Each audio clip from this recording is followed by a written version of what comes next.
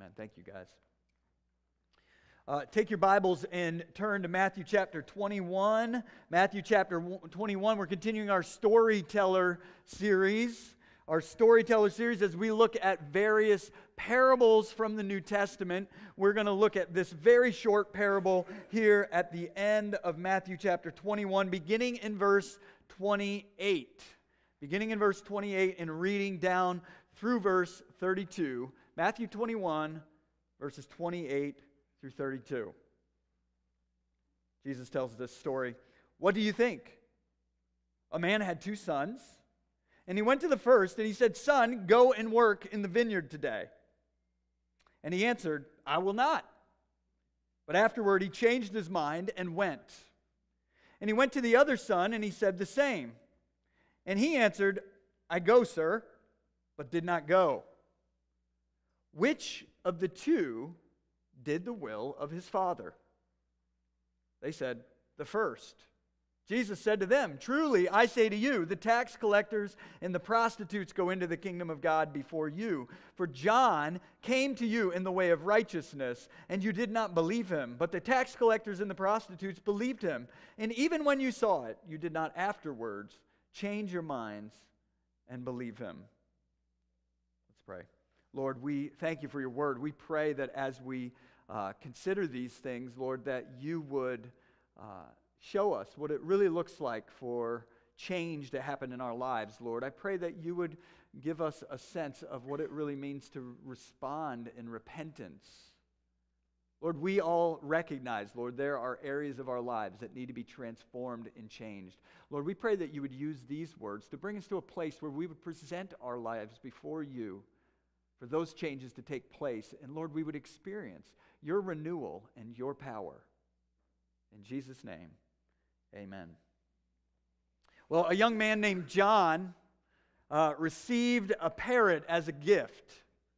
The parrot had a bad attitude and an even worse vocabulary. Every word out of the bird's mouth was rude, obnoxious, and laced with profanity. So John tried to change this parrot's attitude by consistently saying only polite words. You know, he'd play some soft music, anything else he could think of to clean up the bird's mouth. Finally, John was fed up and he yelled at the parrot, and the parrot yelled back. John shook the parrot, and the parrot got angrier and even ruder. So John, in desperation, throws up his hands, grabs the bird, and puts him in the freezer. For a few minutes, the parrot squawked and kicked and screamed. Then suddenly there was total quiet. Not a peep was heard for over a minute. Fearing that he'd hurt the parrot, John quickly opened the freezer. The parrot calmly stepped out onto John's outstretched arms and said, "I believe I may have offended you. My rude language and my actions, I'm sincerely remorseful for my inappropriate transgressions, and I fully intend to do everything I can to correct my rude and unforgivable behavior." John was stunned at the change in the bird's attitude and asked the parrot what had made such a dramatic change in his behavior. And he said, "I was determined I would never change until I looked around the freezer and saw what you did to the turkey."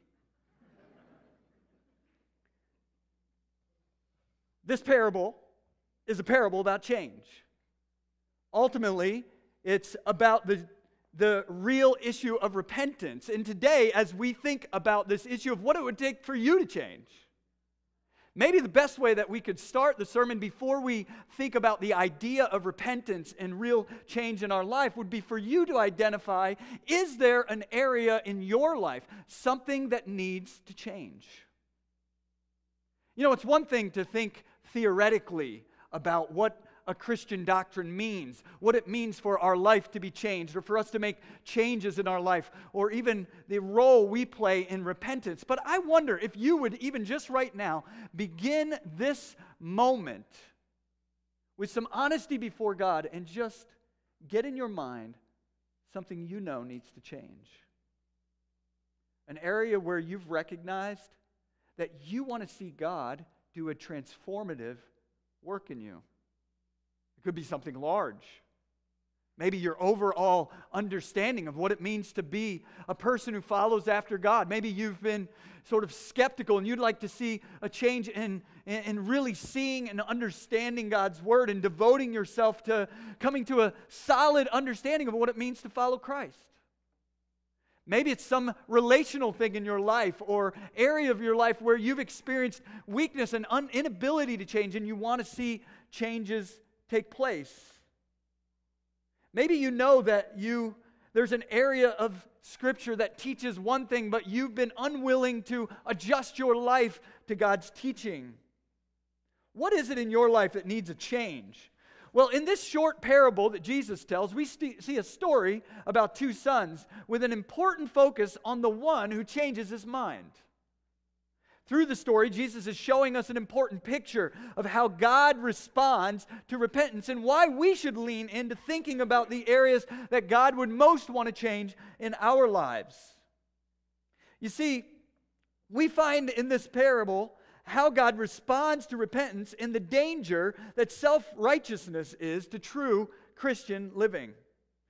We discovered that God delights in repentance. I think if you come along as we think about the changes that need to take place in us, what we can see in this parable is that God actually delights in our repentance. He takes joy in repentance. And so let's look at this parable kind of in three ways. We're going to look at the parable, the point, and then the principle that comes out of it that Jesus is showing. So in Matthew 21, 28 through 32, let's just think first of all about the basic facts of this parable. Jesus tells this simple story that has an obvious answer. Did you see the question in the middle of the parable? Which of the two did the will of his father? Now, when you read it, you realize it's not a trick question. There's nothing particularly difficult, is there, about this parable? There's nothing tricky about the conclusion to the story. It isn't a parable with a big surprise turnaround ending like so many of them. It's a story aimed to highlight the response of two sons to a father's command to go out and work in the vineyard. So let's just summarize the two different responses of the sons. We got the first son, as we look at it. He begins in disobedience and defiance, but he has a change of heart. He experiences remorse. Really, the word that is there that may say change of mind in your translation or change of heart, it really literally means a change of concern. All of a sudden, he stops just being concerned about what he had determined to do and is concerned about what his father had asked him, and he turns his attention to that and goes and does what his father had asked. He had a change of concern. So we have that. The second son, he begins in proclaiming obedience, at least externally, and in word to the Father, but for all of his promises and good start, he doesn't ever actually arrive in the vineyard to do the work. The question is then posed, which of the two did the will of the Father? Like I said, it's not a trick question, and without having to work through all the questions of their own hearts and pride, the religious leaders who are listening to Jesus tell this story can see very clearly that the son who changed direction and went to work in the vineyard had in fact been the one who did the will of the Father. In a way, Jesus is doing spiritual combat here. He's having a contentious conversation with a group of religious leaders who have, by and large, rejected him as the Messiah and continually challenged him. And so he takes things out of the contentious turf onto something they can agree on. And here they can agree that the one who did the will of the Father was the Son who actually turned from his initial concern to following what God had asked. So that's the parable as it sits. But what's the point? Well, we see the point begin to kind of develop when we get into the second half of verse 31. Jesus says something that really is going to begin to turn up the heat in the parable. He says, "Truly I say to you." You notice he's not just talking to the general crowd. He's talking to those who have answered to the question. Now I want you to understand that this is a parable about you. The tax collectors and the prostitutes go into the kingdom of God before you. I mean, that's pretty bold, isn't it? Anybody else with me on that? You see, the point that Jesus is making in the context of this passage is that the religious leaders should repent of their prideful rejection, actually, of John the Baptist, and their prideful rejection of Jesus following John the Baptist, in the same way that the tax collectors and the prostitutes had repented of their wickedness. In fact, Jesus adds a bit of weight to that. If you look in the context of chapter 21, if you have your Bible open, you'll notice that before this, you see the authority of Jesus is challenged. The authority of Jesus is challenged based on the fact that Jesus had gone in and cleansed the temple. And he said, you guys have it all wrong, religiously speaking. What you're doing here isn't at all what the Father has asked for. This isn't what it looks like to prepare for the kingdom that God would deliver to you. And so they say, what authority do you have to do this sort of thing? And he decides, rather than answering the question directly, to make them respond to what they actually think about John the Baptist. You see, they had rejected John the Baptist. And so he puts it in their court, and he says, was he from heaven or not? Was John the Baptist legitimate? And of course, they won't answer the question because they're sort of caught, because they didn't respond to John the Baptist's call and message. They had, in fact, rejected him. And so he adds a bit of weight to the punch and says to them, well, because of that, the tax collectors and the sinners are entering the kingdom ahead of these Pharisees while they sit by judgmentally and count on their own level of righteousness. You see, really what Jesus is doing here is he's setting up a really clear picture about those who find themselves on the inside of the kingdom. And he's asking the question, is it because of their righteousness or is it because of their repentance? How do you get into this kingdom of Jesus? Do you get into it through your actions of righteousness, or because you've been willing to recognize how unrighteous you are and repent of your sin and entrust yourself to God's mercy? At the heart of the matter, it may seem to you and me that this is just a sort of age-old tussle between Jesus, who loved sinners, and the judgmental Pharisees, who were unwilling to imagine that God could forgive all sorts of past failures and wanted to place some people permanently outside the kingdom. But there's a lot more at stake, actually, and Jesus is arguing for something very important. Really, the reason Jesus is making this issue with them at all is because the entire image and picture of God represented by these two different visions, the one Jesus is putting out about the need for repentance and God's willingness for them to be received, even tax collectors, even prostitutes, and the one of the Pharisees that believed God's blessing would only come through their particular righteousness, those are two very different visions about what God is like, about who God receives, and about ourselves, about just how bad our sin is, how much rescue we actually need. And these two visions matter, and therefore Jesus is challenging these Pharisees. You see, the Pharisees, if we back up, they're a dominant group among the religious leaders of the time, and they believed that God would send his Messiah, his king, to establish his kingdom when the people of Israel had set themselves apart enough and the land had been cleansed from unrighteousness like the occupying Romans. In fact, the word Pharisee means those who set themselves apart. So their whole idea was, let's get really righteous and cast all the sinners out of the land, and if we do that, God's blessing will return to us. That's how we're going to make this happen. The problem was they couldn't see their own unrighteousness. They couldn't see that their best efforts had fallen so far short of meriting God's blessing, and in fact, it had twisted them into a people who didn't even care about the real repentance that was taking place before their eyes as tax collectors and prostitutes and other sinners were turning from their sin at the preaching of John the Baptist and preparing to walk in God's mercy, to walk in obedience to him. They couldn't celebrate that. They couldn't affirm that John's ministry had been from God. And so these Pharisees saw themselves as the first people in the door to set the pattern of strict religious adherence to the law.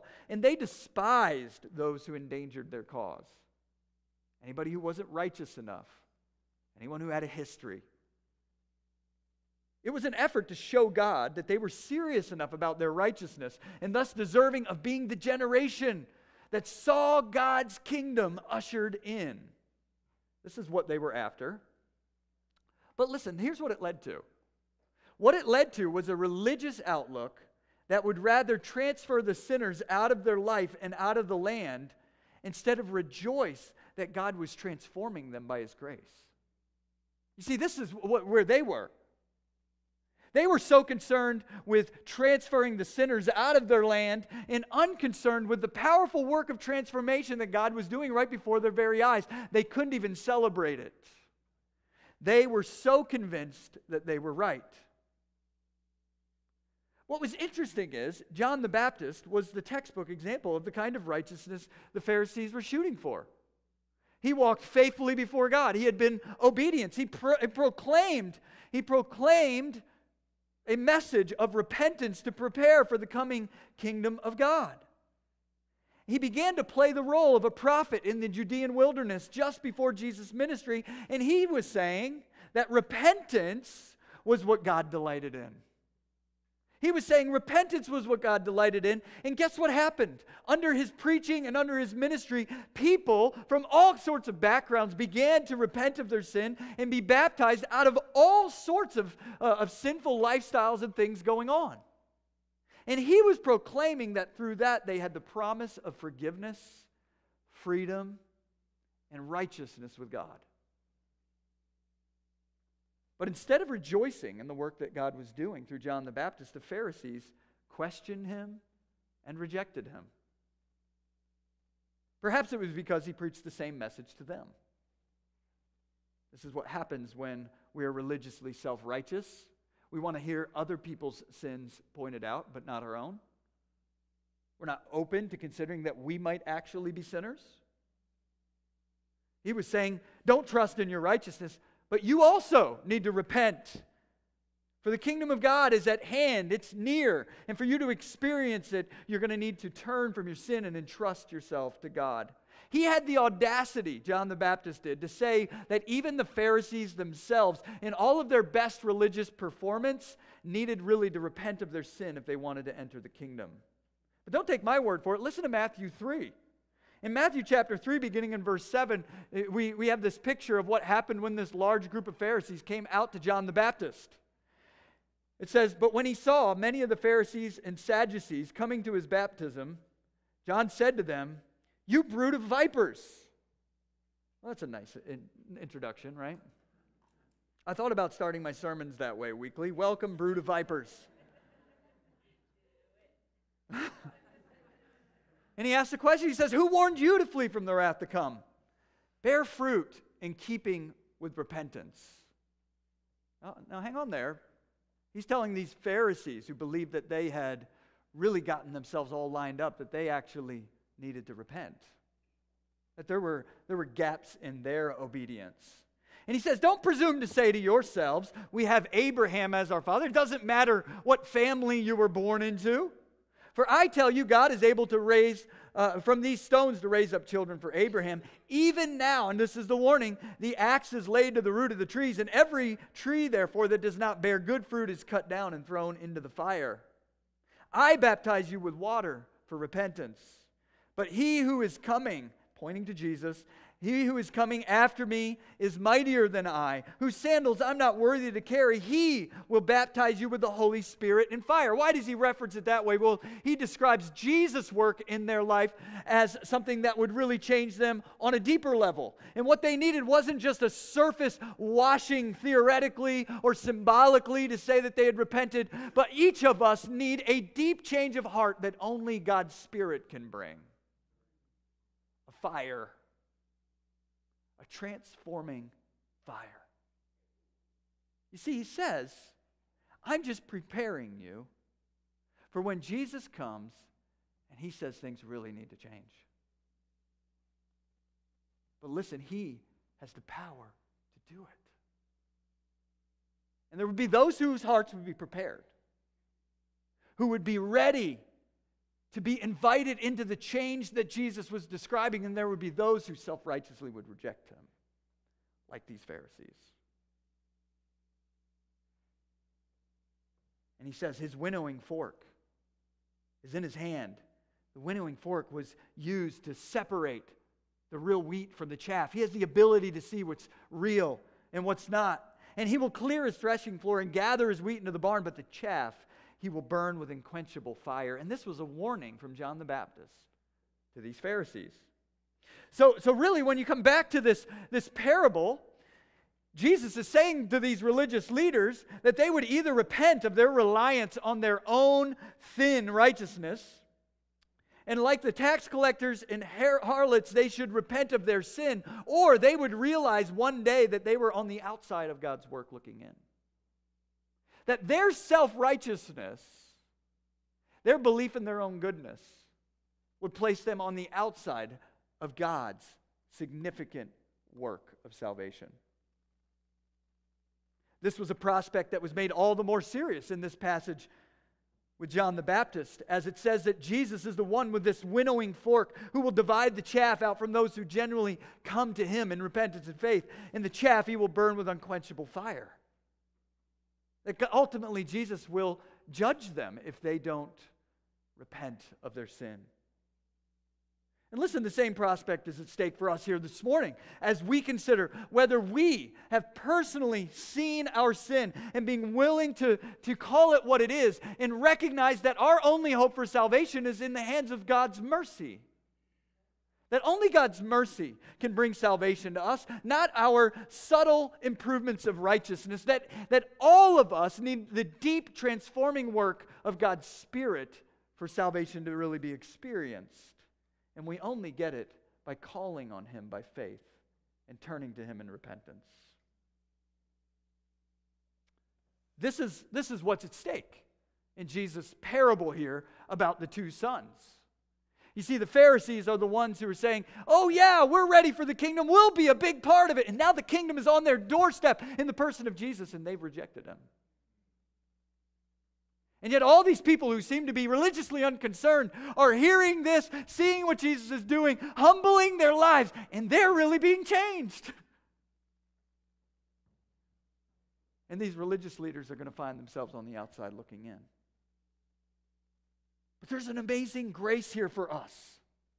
It means that no matter who you are and where you've been, God is inviting you from where you're at right now to turn to him and find that you can be on the inside of his transforming, changing work.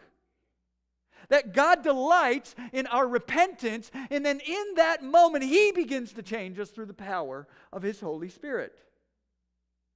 Now, I don't know if you're like me, but sometimes when I read the Gospels, I'm tempted to start arguing with the text and almost defend the Pharisees a little bit. Anybody else like that? Like, I mean, how could have they known? You know, I mean, they seem to be sincere. They're so serious about their religion. You know, he's sort of like thinking, well, how could they have known this is how God is and that he delighted in repentance? Well, it seems all so new with Jesus, you know? Wasn't Jesus bringing something entirely foreign with all this speak of grace and forgiveness and a need for God's mercy and repentance? When in the Old Testament it all had been about law and righteousness and obedience and being particular. Isn't that what's going on? Especially when you consider all the talk about holiness and righteousness in the Old Testament. This emphasis on repentance and grace would have been quite the transition, wouldn't it? But actually, the truth is that that's not the case. Jesus' teaching on repentance here in Matthew 21 is nothing new. It's actually the result of what the Old Testament teaches. Jesus is showing them how to read the Old Testament in the history of Israel as a picture of Israel's need for repentance and real transformation of the heart. That there had been no times really where their increase in righteousness could bring about the blessing of God. And it was only in their willingness to say, God have mercy on us, and submit themselves to him and his transforming work that they ever experienced seasons of blessing. Jesus, without a doubt, in this parable, is pulling from the Old Testament book of Ezekiel as he tries to help the Pharisees see that God delights in repentance and that he had always made that clear. In Ezekiel 33, 10 through 16, we have the clearest teaching on repentance in the Old Testament. It's going to be up here on the screen for you. And I just kind of want to walk us through. Here we are thinking about this main idea that God delights in repentance. Let's see it in the book of Ezekiel. Next slide. Ezekiel 33, beginning in verse 10.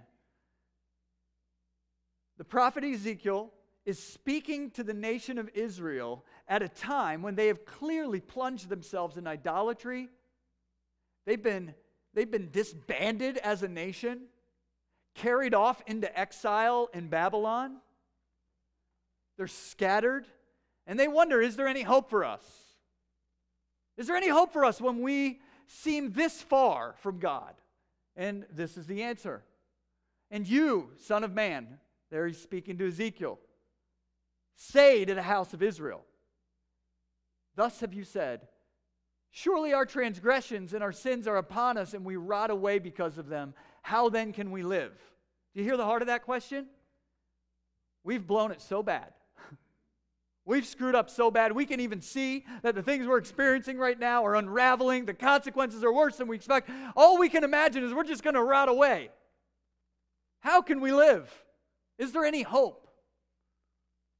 Verse 11, say to them, as I live, declares the Lord. This is what he wants his prophet to say to them. As I live, declares the Lord God, I have no pleasure in the death of the wicked, but that the wicked turn from his way and live. Isn't that powerful? This is a look into God's heart.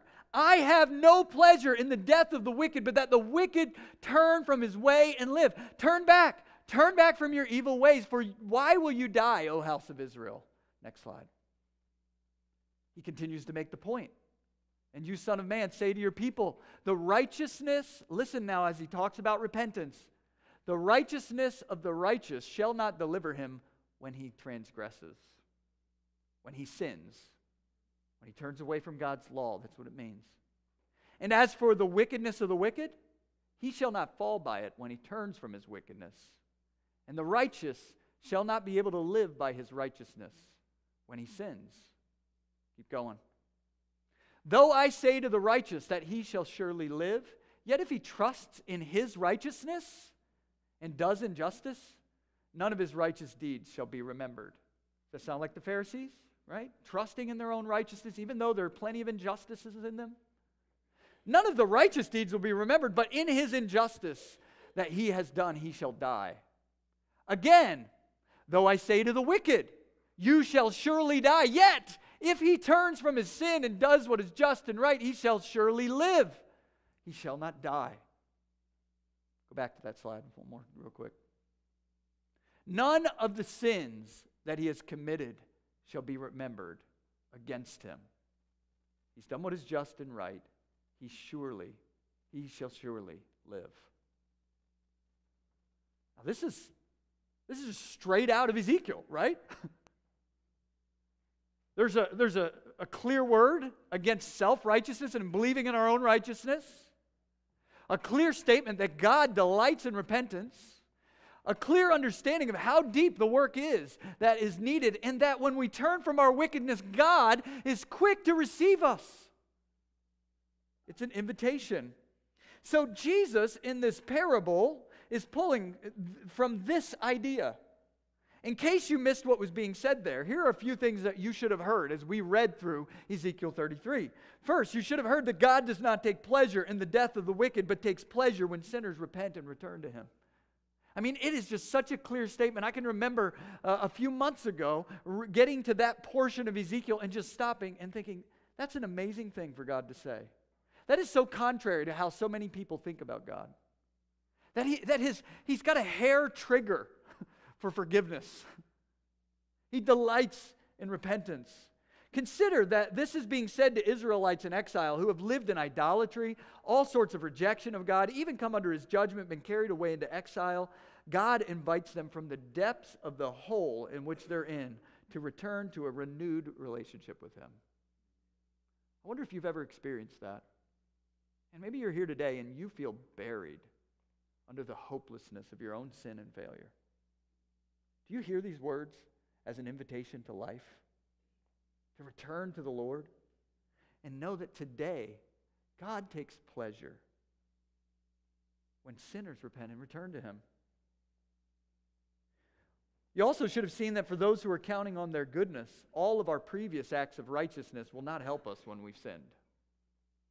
All of our previous piling up of righteous and good things are of no value when we have sinned against God. Think of it this way. Do you remember a few years back when Nick Wallenda, what would you call that? Tightrope walker, yes. He decided he was going to cross the Grand Canyon on a tightrope.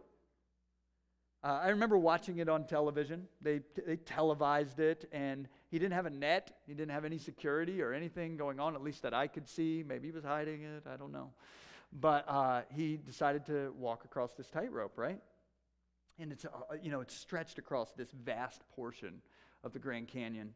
And Nick Wallenda is out there, with his pole and making his way across and going through there. And I think most of us probably felt like he would make it, right? Like they're not going to televise this guy falling to his death in the Grand Canyon. He must be really confident he's going to get across there. But there's some tension there, isn't there? There's some tension. The tension is high because there is no space for a mistake. There's no space for a mistake. And in a sense, the picture that is being painted here in Ezekiel about those who trust in their own righteousness, the way the Pharisees did there, us, if we are trusting in our own goodness, is that there's no place for a mistake. That for all the righteous steps that you take, there's only one that would cause a disaster. It only takes one step for disaster to take place. And this is what's being highlighted, that if we count on our own righteousness, we have to be perfectly righteous. And God knows that we would be hopeless. All of your previous acts of righteousness will not help you when you've sinned. No matter how many steps you feel you've gone, when the foot slips, it no longer matters how many were positive. The question is, have you been willing to repent of trusting in your own righteousness to receive God's genuine forgiveness? Well, then another thing you should have seen in that passage is that all of your previous acts of wickedness will not be remembered when you truly repent. It was striking in the passage to hear this idea come out that none of the sins, verse 16, that he has committed shall be remembered against him. Could you imagine that? This idea that right now before God in your life, it's possible for God to choose not to remember any of your past sins. If you have ever felt the weight and burden of your sin, this is a delight. To know that before God you can be forgiven in such a complete and powerful way that God does not look at you through your sin, but He has erased them in His forgiveness as you've come to Him in genuine repentance and faith. This is who God is. This is how He saves His people. It is clear that God pardons the repentant and punishes the sinner, even when the sinner has done a lot of previous righteousness. So because we are all sinners, repentance is the point of entry and the pattern of genuine spiritual life. This is what this parable is about. We have two sons, one that trusts in his own righteousness and decides to walk away, and another who, though he begins in unrighteousness, has a change of concern, turns back to God, and does His will. If you're a Christian here today, you know that you would sooner be judged by your repentance than your righteousness. You would rather be seen as one who has repented of your sin and been willing to say, Lord, have mercy on me, a sinner, than to say, I've been good enough for God to receive me. That is a foolish mirage. And you see, the only way this makes sense is because of God's plan to punish our sin in Christ and count the judgment of the cross as the payment for the sin of all those who will come to Him in repentance and faith. And so it's very important that we don't depend on our righteousness, but instead we see ourselves in the story of the first person who has set out in life in our own way and discovered that we needed a change of concern towards God and turned ourselves to Him and entrusted Him for repentance and faith. Entrusted our life to Him, asking forgiveness, receiving that forgiveness, and beginning to walk in the direction of His instruction and His teaching. So this is a powerful parable about repentance. As we come to a close, I want to think a little bit about this idea of repentance and help us then to think about what it looks like for us to live a life of repentance. The word itself in Greek, there are two words in the New Testament in Greek for repentance.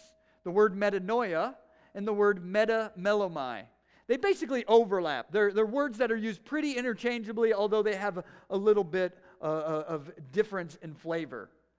You perhaps recognize the first part of the word, meta, which means in this context, change. It means a change in form or in some regard. The word meta means change. The second part of the word metanoia comes from the Greek word for mind. And so the word metanoia in repentance in this way means to change our mind.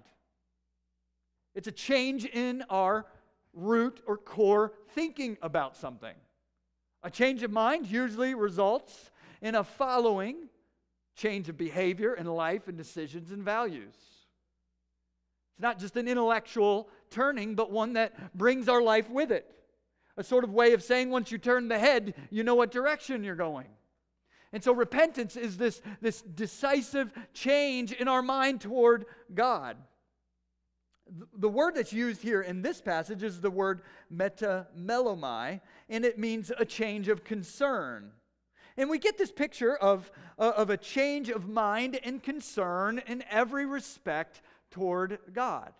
This is what repentance is. Now, those Greek words for repentance also have a corresponding Old Testament Hebrew word.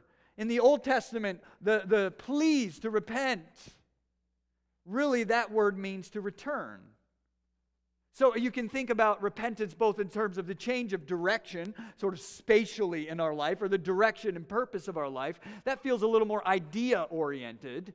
But in the Old Testament, it keeps it rooted in a relationship, because we're not just changing our philosophy of life. What we're actually doing is we're turning ourselves back to God. And so the Old Testament word has this emphasis of relationship. It's not just going from having the right ideas or the wrong ideas to having now the right ideas. It's having the wrong relationship to God, one in which we've shamefully rejected Him, cast Him aside, taken what He's given us in the gifts of creation and the strength of our life and used for our own purposes, and we've run away from God. We're like the son in this story who said, I don't care what you want me to do today. I'm going to go do whatever I want, who goes and then has a change of concern towards his father. It's relational. I don't want to do this to him anymore. You see, repentance has this relational element to it. I don't want to spurn God. I don't want to cast Him aside. I want to hear what He has to say. I want to be changed by His words. I'm opening my heart to His leading. You hear that? Repentance is returning to the Lord. And so, it's more relational there than intellectual. It reminds us that God created us to thrive in the world that He made. But we turned away from His direction and left behind the garden of His care. So the change toward God is a return to trusting that His purposes and His commands are good. Repentance doesn't mean I will take God's forgiveness but stay out here building my own life. That's not repentance. It means a change of mind toward God and a return to relationship with Him. He never left, we did. It means coming home. So, I just want to close by thinking then a little bit about what this looks like practically. First, on a big picture, you need to ask yourself the question. One of the most important things you can do in your life is to ask yourself the question, have you had a change of mind about the basis of your salvation? In the New Testament, we can think about initial repentance. This is the general turning of our life towards God. And then we can think about ongoing repentance, the ways in which God continues to teach and instruct us, where we continue to respond in that pattern. Repentance is both the entrance into God's kingdom, and it's the pattern of what it looks like for us to mature. More and more, we return to the Lord. We have our life shaped by Him. And so I want to ask you the question, have you had a change of mind about the basis of your salvation? You know, repentance is turning away from trusting in your own righteousness and goodness to trusting Christ's work for our standing with God.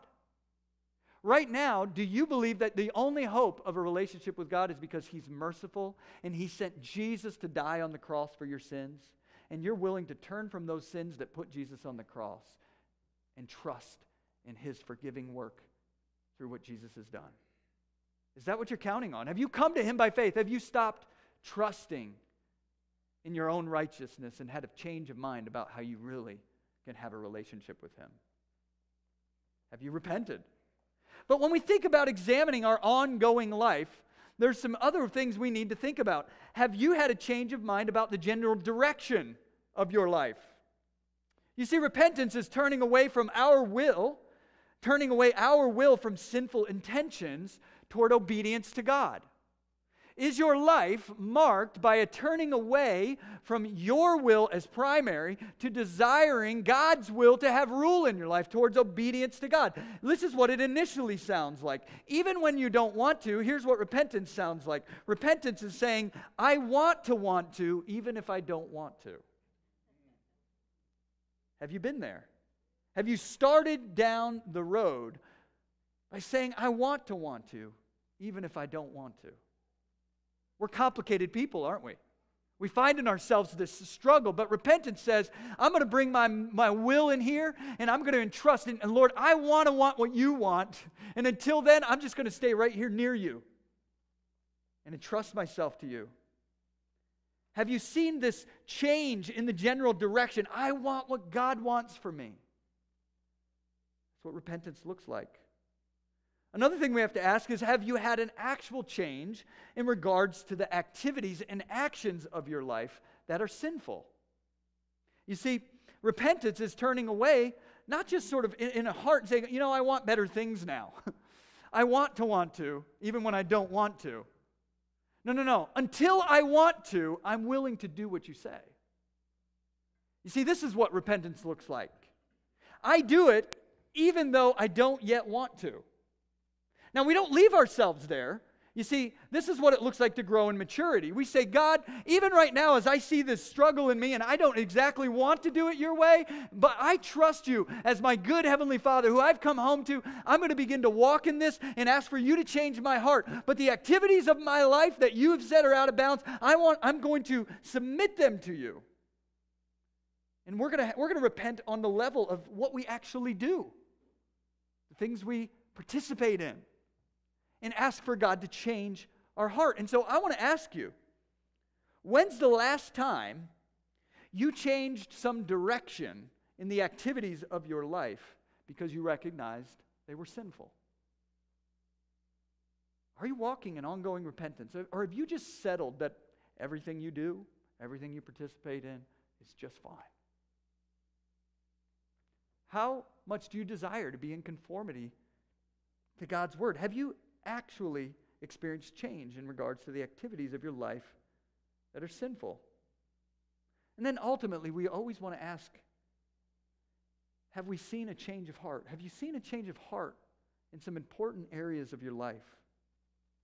You see, repentance, as it matures, it's a turning of our heart from sinful affections and joys toward a love for God and His righteousness. It's a seeking after God to work in us at such a heart level that the things that we used to not even find interesting, we now rejoice in. The things about God's righteousness and His holiness that sounded boring to us now are attractive. We want to live our lives. We have a heart and desire. We say to God, I want to. I rejoice that I can walk in your instruction. See, this is what repentance looks like as it matures. We go from I want to, even when I don't want to I do it, even though I don't want to I want to. See, repentance has this fruitfulness that takes place in us, that deepens, because we need to be changed more deeply than we ever realized. So how about you? Do you see ways in which God is changing you or calling you to change? Have you been willing, like the son who said, I'm not interested in that, to all of a sudden make an adjustment and turn back and come home to the Lord, to go into His field, to entrust yourself to His instruction?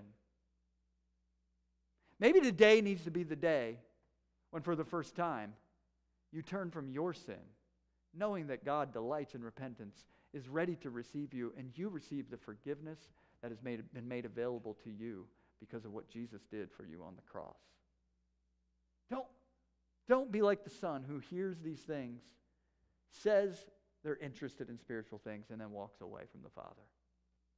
Hear this invitation and know that you are welcome to come home.